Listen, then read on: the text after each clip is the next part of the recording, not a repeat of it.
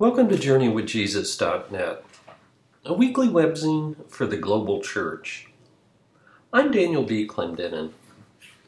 My essay this week is called Remembering Rosa Parks, the Radical Faith of a Rebel Christian.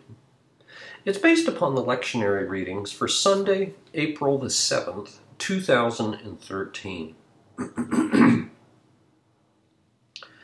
2 months ago, Beacon Press released a new biography of Rosa Parks to coincide with the 100th anniversary of her birth on February the 4th, 1913. The title of the book is The Rebellious Life of Mrs. Rosa Parks by Jean Theoharis.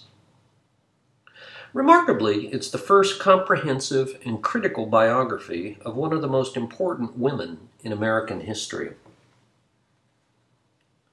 Rosa Parks' many awards included a Presidential Medal of Freedom, which is the highest award given by the executive branch of government, and the Congressional Gold Medal, the highest honor bestowed by the legislative branch. When she died in 2005, at the age of 92, Parks became the first woman, the second black, and only the third private citizen to lie in honor in the Capitol Rotunda. Most people remember Rosa Parks for her iconic act on December the 1st, 1955, in Montgomery, Alabama. After working all day as a seamstress at a department store, at about 6 p.m., Parks boarded a bus to go home. She paid her fare and sat down in the first row of seats that were reserved for blacks. When the front of the bus, reserved for white people, filled up, the bus driver moved the colored sign behind Parks, then told her and 3 other blacks to move to the back to accommodate the white passengers. Her 3 seatmates moved. Rosa Parks did not move. When that white driver stepped back toward us, she later recalled, when he waved his hand and ordered us up and out of our seats, I felt a determination cover my body like a quilt on a winter night. When he saw me still sitting, he asked if I was going to stand up, and I said, "No, I'm not."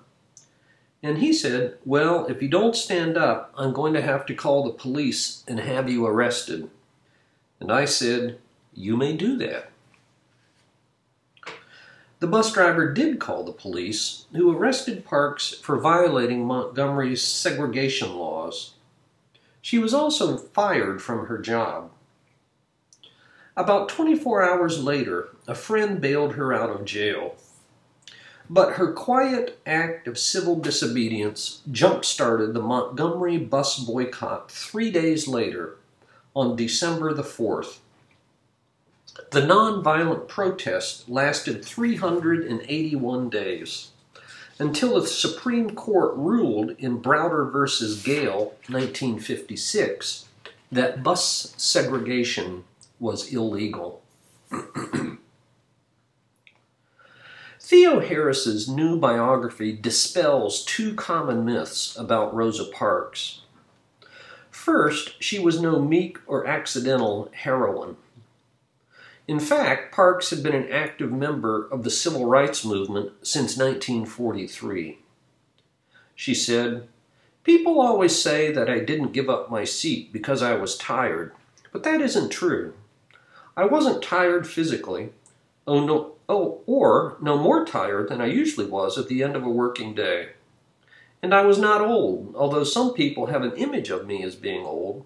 I was 42. No, the only tired I was tired of giving in." And secondly, her refusal to give up her seat was not the random act of a single day. Earlier that summer, for example, she had attended a school in Tennessee for civil rights training. Instead, says Theoharis, Parks dedicated 60 years of her life to political activism in the cause of social justice. In Parks' own words, she said, "I had almost a life history of being rebellious against being mistreated because of my color." Rosa Parks' political activism and civil disobedience were rooted in her Christian faith. Theo Harris describes Parks as a staunch and active Christian. She carried her Bible with her and was a lifelong member of the African Methodist Episcopal Church. "That's sort of in my family background too," said Parks. "The Lord's power within me to do what I have done." She led a life of rich and active worship in both Montgomery and Detroit, where she was a deaconess. Her Christian faith nourished her beliefs in human dignity, equality, the long struggle against racism, and the Christian responsibility to act. She responded to death threats with a prolonged period of prayer in church, after which, writes Theo Harris, an intense calm swept over her. In Parks' own autobiography, called My Story, she says, "From my upbringing in the Bible, I learned people should stand up for rights, just as the children of Israel stood up to the Pharaoh." Rosa Parks lived the truth of two texts from this week's lectionary. Acts 5:29, "We must obey God rather than men." And Revelation chapter 1, verse 5, that Jesus is the ruler of the kings of the earth. If Jesus is king and lord over all earthly rulers, then the Roman Caesar was decidedly not lord at all, despite his claim that the Roman state was divine and his cult of imperial worship. The two readings remind us that Christians should never confuse the relative claim to render to Caesar what is Caesar's with the absolute and unconditional claim to render to God what is God's. "As much as possible, we honor the king," says 1 Peter 2:17, "and the laws of the land. But as Rosa Parks so bravely demonstrated, it is God alone whom we fear." "To obey God rather than man," wrote the Yale historian Yaroslav Pelikan, and I quote, "and to protest that human laws of the state and nation cannot contravene the divine law of the sovereign God, has been the unanimous teaching of both the Old and New Testament, as well as the subsequent history of the Church since the earliest centuries. Moses before Pharaoh, Elijah before Ahab and Jezebel, John the Baptist before Herod, Paul before the Sanhedrin and before Festus, and Ambrose before Theodosius, Theodore of Studios before Constantine VI, Luther before Charles V at the Diet of Worms, and Martin Luther King before the power structure of white America. All these were expressing the obligation to appeal from the abuse of political power by human authorities to the ultimate sovereignty of God." And so too, Rosa Parks.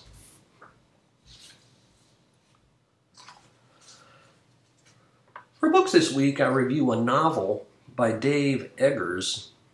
It's called A Hologram for the King. San Francisco, McSweeney's Books, 2012, 312 pages. Alan Clay is 54. He's in Saudi Arabia at the King Abdullah Economic City, KAEC, which sounds grandiose, but is instead way underwhelming. At KAEC, he joins 3 young techies from Reliant, the world's largest IT supplier. They are there to make a presentation of Reliant's holographic teleconference system to the king. But their first and biggest problem is a weak Wi-Fi signal. This doesn't sound good. If they can close the deal, Alan is sure that the financial rewards would, quote, fix everything that ailed him. That would be asking a lot. Alan Clay is broke, unemployed, unable to pay his daughter's college tuition, owes significant money to many friends, is sleeping poorly, and divorced from his second wife, Ruby. Oh, did I mention he has a lump on his neck? Still, he wants to make something of his life, and, quote, when shaved and dressed, he passed for legitimate, end quote. He's something of a loser, but his biggest problem is his self-loathing. He knows that his three younger colleagues look down on him. As the years rolled by, there was less and less work for someone like him. His work history began with selling Fuller brushes, then progressed to manufacturing Schwinn bicycles, which were then outsourced to overseas. Now he's on the other side of the world trying to sell a tech gadget. Alan Clay is a broken man, and he symbolizes a broken moment in the American economy. Waiting for the king, which is a bit like waiting for Godot who never comes, Clay has nothing to do. He can only brood about his life in a lonely hotel room with no bar downstairs. Does his life have meaning? What about the rocky relationship with his daughter and estranged wife? Sure, he's imperfect and there's no path towards perfection, but he still dreams for something big, albeit like Willy Loman of old. And the lump on his neck worries him, as well it should. In the last pages, he pitches the holograph to the king. But the presentation was short. And who were those Chinese meeting with His Royal Highness afterwards? The New York Times listed Dave Eggers' elegiac story as one of the top 10 books of 2012. Dave Eggers, A Hologram for the King. For a film this week, I review Zero Dark 30 from 2012. Director Kathryn Bigelow's so-called historical drama about the hunt for and capture of Osama bin Laden earned 5 Academy Award nominations, but not without significant controversy. Any film putatively based on actual events will make viewers wonder about the boundary between historical facts and cinematic fiction. Others have raised ethical questions about the portrayals of the torture of detainees. And still more controversy surrounds the access of classified information to make the film. But there's no such thing as bad publicity, right? Most critics have loved this film. I thought it had a more fundamental problem in casting Jessica Chastain as the zealous rookie CIA officer named Maya, who as the heroine does what no one else has been able to do.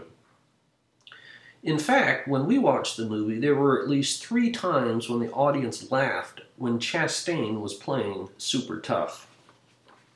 Nonetheless, the reenactment of the May 2nd, 2011 invasion of Osama bin Laden's compound by Navy SEALs is truly amazing. Zero Dark 30.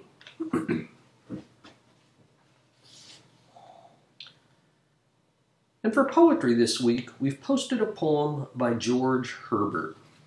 George Herbert lived from 1593 to 1633. And in light of Easter, it's called The Cross.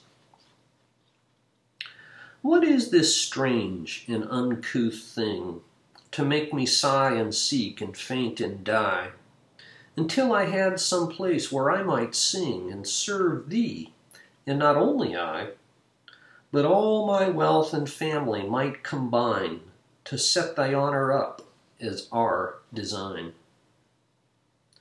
And then, when after much delay, much wrestling, many a combat, this dear end, so much desired is given to take away my power to serve thee, to unbend all my abilities, my designs confound, and lay my threatening bleeding on the ground.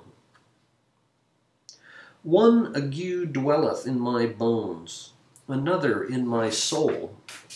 The memory, what I would do for thee, if once my groans could be allowed for harmony.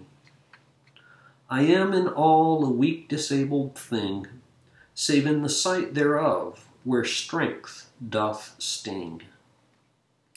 Besides, things sort not to my will, even when my will doth study thy renown. Thou turnest the edge of all things on me still, taking me up to throw me down. So that, even when my hopes seem to be sped, I am to grief alive, to them as dead. To have my aim, and yet to be further from it than when I bent my bow, to make my hopes my torture, and the fee of all my woes another woe, is in the midst of delicates to need, and even in paradise to be a weed. Ah, my dear Father, ease my smart. These contrarieties crush me. These cross actions do wind a rope around and cut my heart. And yet, since these thy contradictions are properly a cross felt by the sun, with but 4 words, my words, thy will be done. George Herbert, The Cross. Thank you for joining us at JourneyWithJesus.net for Sunday, April the 7th, 2013. I'm Daniel B. Clendenin.